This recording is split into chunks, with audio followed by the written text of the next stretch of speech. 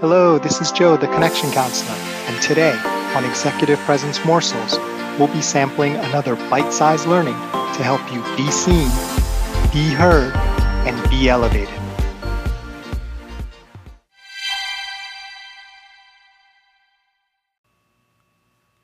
By now, everyone's heard the expression, fake it till you make it.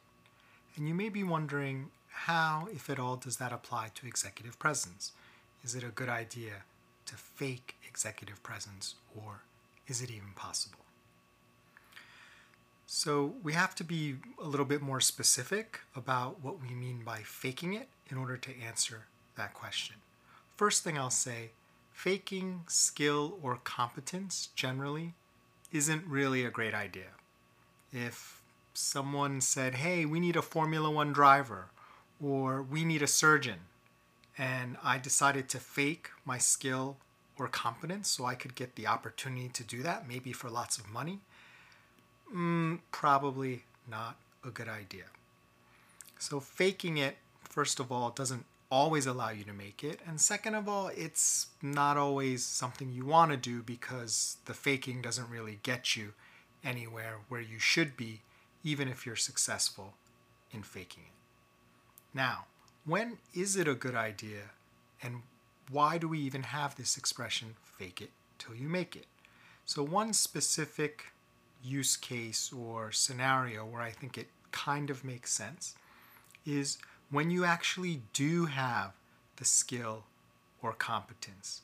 And what you're faking is not your ability, but perhaps you're faking that you don't have as much self-doubt or fear as you do, right? So that's more your internal psychology, where people may need to have faith in you, and you do have the ability, but if you start to doubt yourself, that could have a bad knock-on effect, and people could doubt you as well. They may not execute as well, and that's when things start to fall apart or go wrong. And that really lines up quite well with our definition of executive presence, which is the ability to inspire confidence that you can lead well in a given situation. Notice, you don't have to have confidence to inspire confidence. I've talked about it in previous episodes that it's very hard to inspire confidence if you don't have it.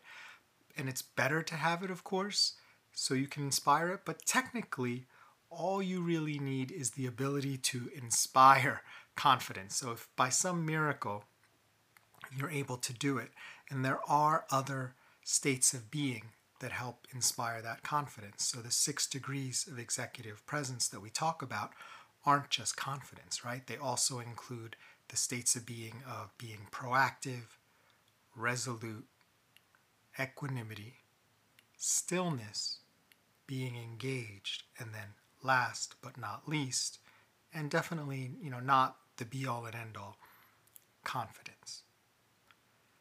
So something to think about as you go through your day. When are the times where it's really a good idea for you to cover or to temporarily put aside your self-doubt and to keep going until you start to feel the confidence because you do have the ability? It's just a temporary moment of self-doubt. When are those moments versus when are the moments where, as a true executive or someone with executive presence, it's a better idea to say, you know what, I'm not confident about this, I'm not so sure, I need help. Because that's also the mark of a mature leader, someone with executive presence, when they know enough to raise their hand to say that they should not be faking it, and that they need some expertise, either hired or on the team, to help them, because the ultimate goal is not to be perceived as the best person, but to do the best you can for the team, for the organization. And if you do that overall, hopefully that will take care of your career as well. So I'm curious to hear from you. What are the times where you've had to fake it, and how did it go? I would love for you to leave a voice message on Anchor FM or send us an email at joe@connectioncounselor.com. This is Joe Kwan, the Connection Counselor, and thank you for listening to Executive Presence Morsels. Remember, it's not what you say, do, or wear, it's how you make people feel that generates executive presence. Nothing else matters.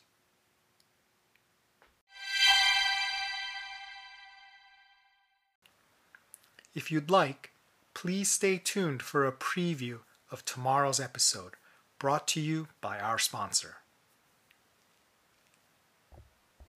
When you need mealtime inspiration, it's worth shopping Kroger, where you'll find over 30,000 mouth-watering choices that excite your inner foodie. And no matter what tasty choice you make, you'll enjoy our everyday low prices, plus extra ways to save, like digital coupons worth over $600 each week. You can also save up to $1 off per gallon at the pump with fuel points. More savings and more inspiring flavors make shopping Kroger worth it every time. Kroger, fresh for everyone. Fuel restrictions apply.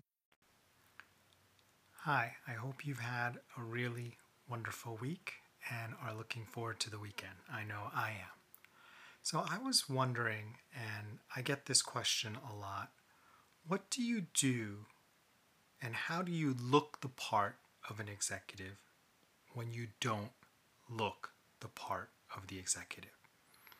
So I'm being fairly non-specific here because there could be various reasons why you don't look the part of the executive. And I'm not really targeting any specific one in today's particular episode, but generally, let's just say the expectation of those, right? The expectation of those who it's important that they feel you have executive presence because they need to follow you, or they may be the ones who are in charge of assigning the next leader or the next opportunity or the next promotion. What happens when their expectation of what a leader looks like isn't what you look like? And by looks, I'm talking about things that are not easily changed, right? So I'm not talking necessarily about your hairstyle or your clothing, right? I'm talking more on a fundamental level where it's not things that you're really gonna want to change about yourself or can't even, right? So it could be your relative height, it could be your gender, it could be your ethnicity. For whatever reason,